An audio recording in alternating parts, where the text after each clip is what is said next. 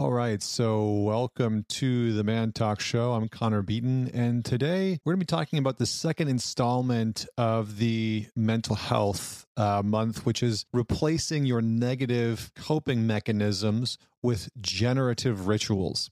So in this video, I'm going to talk about why coping mechanisms get built, what generative rituals are. I'm actually going to break down what a ritual is because we hear this term all the time, have rituals, make sure you have good rituals. But for the average person, they're like, I don't know really what the hell a ritual is other than the things that I've seen in religion or, when I used to go to church on Sunday. And so I'm going to break down what a ritual is and what the etymology is and what the term actually initially meant and why it's so important, especially in our modern culture. And then I'm going to give you 3 tactical steps that I took to shift out of my negative coping mechanisms and into more generative rituals. Because to be honest, I had pretty much every single coping mechanism known to man. Like that's probably an embellishment, an exaggeration. But I mean, I had a ton of coping strategies to deal with the stress, the anxieties, the loneliness, the fear of death, the fear of abandonment, neglect, insecurities, the general human experience that we all have. I had a ton of coping strategies that ranged from things like overeating from a very young age, using drugs, using alcohol, using porn to sort of numb out and distract myself, and excessive masturbation. Sometimes we're really getting personal right now. I know you're getting the whole. You're getting the whole thing.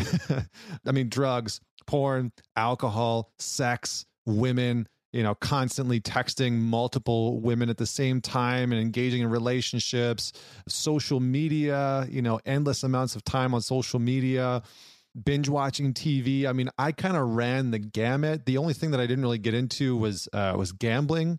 Mostly because I had a bad experience. I turned 18 and went to the casino with some friends and lost like $500, which at the time when I was 18, that was like my life savings.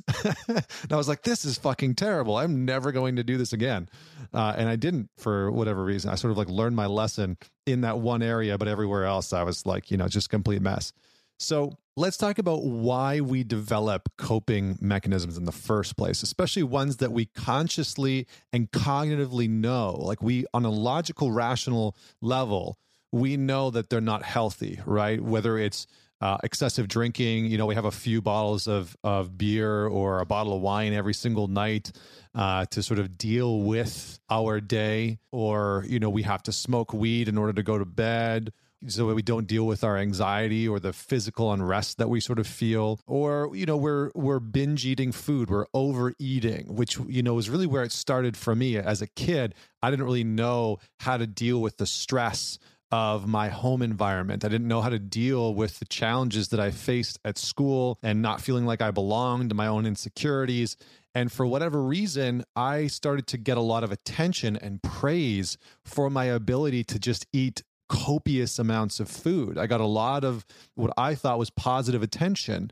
And so I took on this sort of moniker, this label of being like the human carburetor, as if that was a good thing.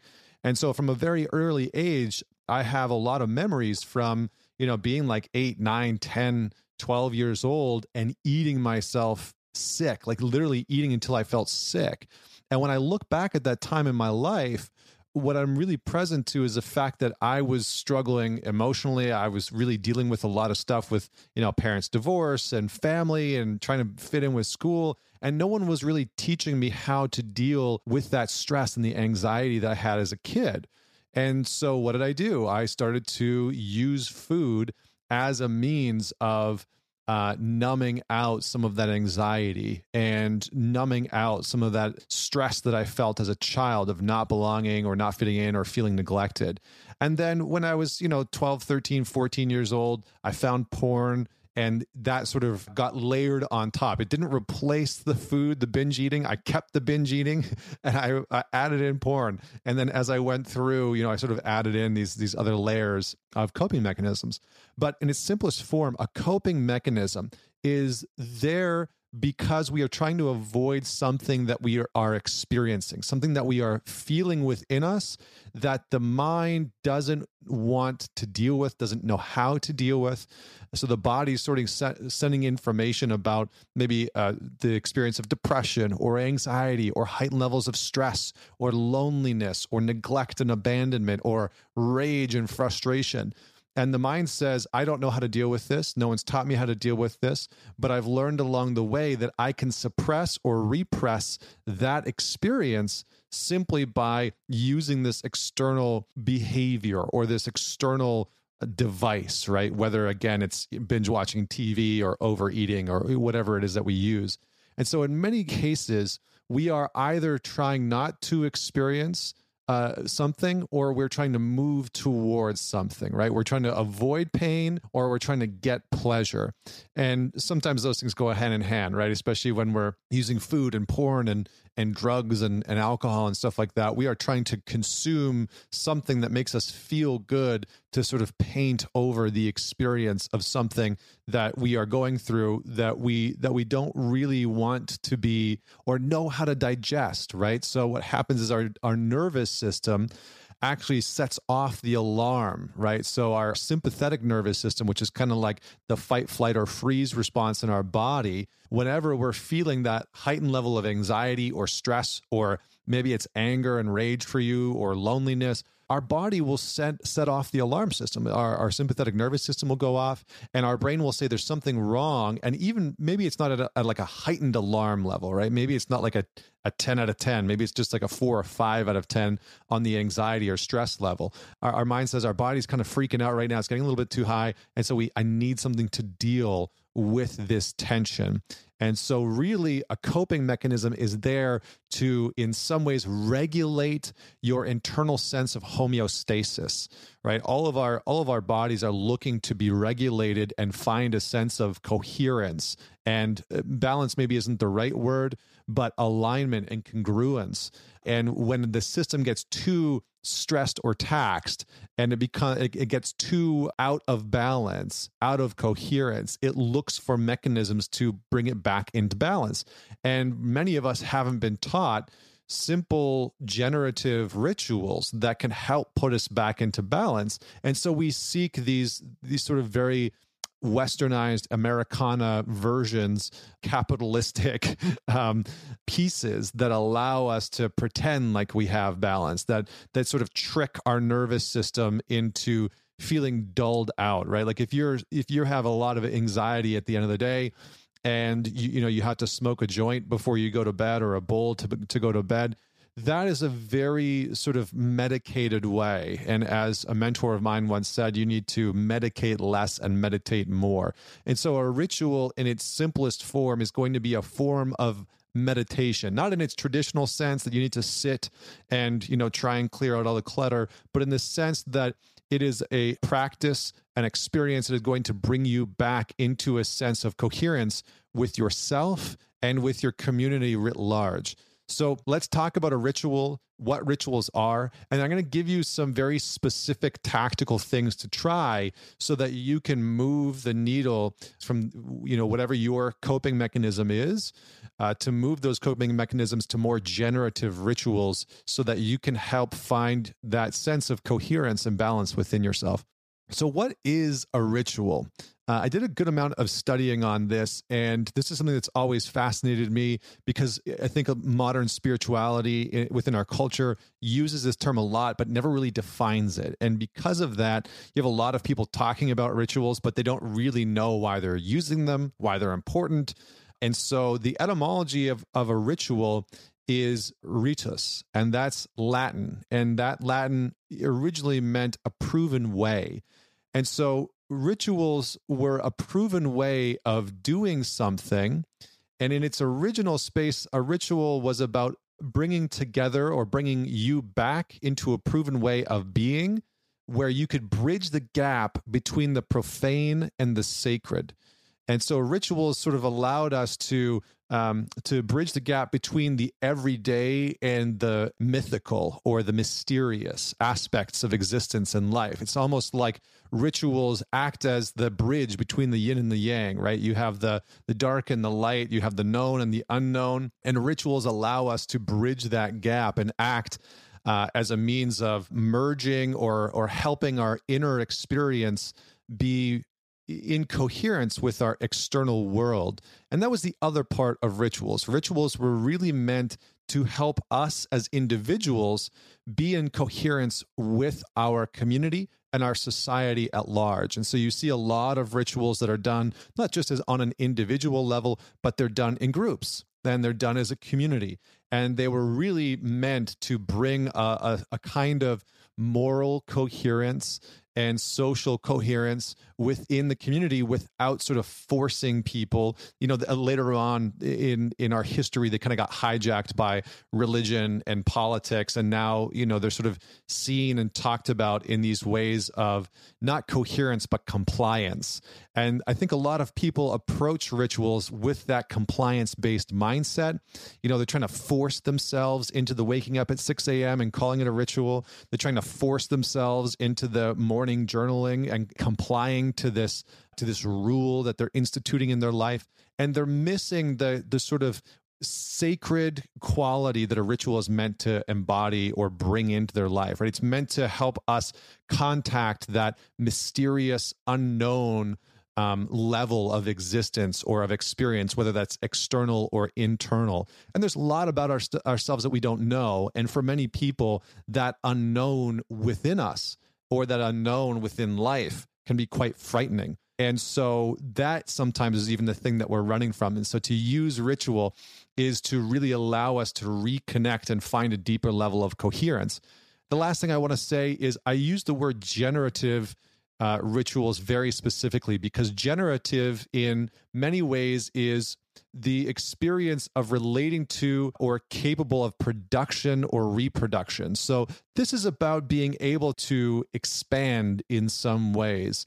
Generative, is used in all sorts of things today, generative farming, generative commerce, etc. But here, generative is about returning to a sense of inner coherence, inner alignment, inner authenticity. And so when we have a generative ritual, it's about bringing us closer to who we see ourselves as capable of being and becoming. It's about being able to, in some sense, own the truth of who we are at our core and know ourselves to be in a loving capacity. So let's just talk about some of the tactical pieces. And if you have questions or you want to add to what I've talked about, please comment on this video. I would love to hear what your thoughts are, what questions you have, what you would like to challenge, or what you'd like to know more about. So now let's talk about the tactical pieces that I used specifically in my life to move from these coping mechanisms and coping strategies to more generative daily rituals to bring a higher level of coherence, alignment, and authenticity into my life. The first one was that I spent time journaling on the question, what I'm feeling right before using this coping mechanism is. What I'm feeling or wanting to avoid feeling, that's the important part, what I'm feeling or wanting to avoid feeling right before using this coping mechanism is. And so this is a really important part because for most of us, our coping mechanisms are completely unconscious. We're not really aware that we even feel that coping mechanism happening. And so we need to get present to, what are we experiencing? Am I having anxiety? Do I feel depressed and lonely? Do I feel frustrated and angry and I don't know how to deal with that? Am I really stressed out, right? Anxiety and stress kind of go hand in hand. So getting more present and aware to the sensations, the experience physically, somatically within the body, some of the thoughts within the mind, and some of the emotions that you might be feeling is going to help you identify when that coping mechanism is starting to rear its head, right? Because maybe that coping mechanism doesn't get put into place until you're at like a 7 on the anxiety scale. And so if you can start to feel that experience in your body beforehand, you can start to use the generative rituals before you even get to that place of wanting to use the coping mechanism. So spend a week or two journaling, about that question, what I'm feeling or wanting to avoid feeling right before using this coping mechanism is. So spend some time with that, sit with it, notice it when it comes up when that coping mechanism is rearing its head. The second one is choose a coping mechanism that you'd like to shift and specifically commit to replacing it with a generative ritual. So maybe instead of watching porn when you're feeling stressed as a form of release, or smoking weed, or having a drink at the end of the day when you just want to relax, you specifically choose for 30 days, you commit for a period of time, right? Set a SMART goal, specific, measurable, attainable, realistic, and time bound. So you pick a period of time, let's just say 30 days, because that's measurable and realistic.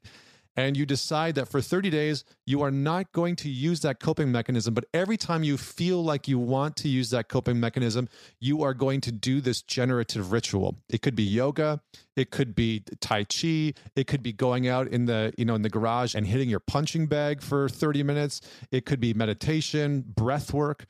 Breath work was the big one for me, because usually what was happening is that I was feeling something in my body. I was feeling stress. I was feeling anxiety. I was feeling frustration or loneliness. And so breath work can really help bring some of those experiences, some of those emotions up to the surface so that you can actually feel them and process them in a very meaningful way. So you're actually digesting your experience rather than trying to numb your experience, which can make us sort of emotionally, intellectually constipated. So those are the two main things that I would encourage you to try. The last one that I want to leave you with is for you to define what a generative ritual looks like for you. This is really important because, you can take my insight on it, but I would encourage you to spend some time defining what a generative ritual looks like for you, specifically with the definition that it brings you back into a deeper level of coherence, alignment, and authenticity. And so it might be helpful for you to just say, do some journaling on, I feel the most coherent when. I feel the most incoherent internally when. I feel the most authentic when. I feel the most aligned when. And then just start to get a deeper sense of what are some of the foundational pieces. Maybe there's already some generative rituals that you're using to put you into that state, but start to get a deeper sense of what leaves you feeling incoherence, what leaves you feeling aligned, and what leaves you feeling authentic. So thanks so much for tuning in. Comment below with what questions you have. Don't forget to share this, and I would love to hear what you have and what you would like to contribute to this conversation, and if there are other pieces to this that you would like me to dive further into. So thanks very much. Until next week, this is Connor Beaton signing off.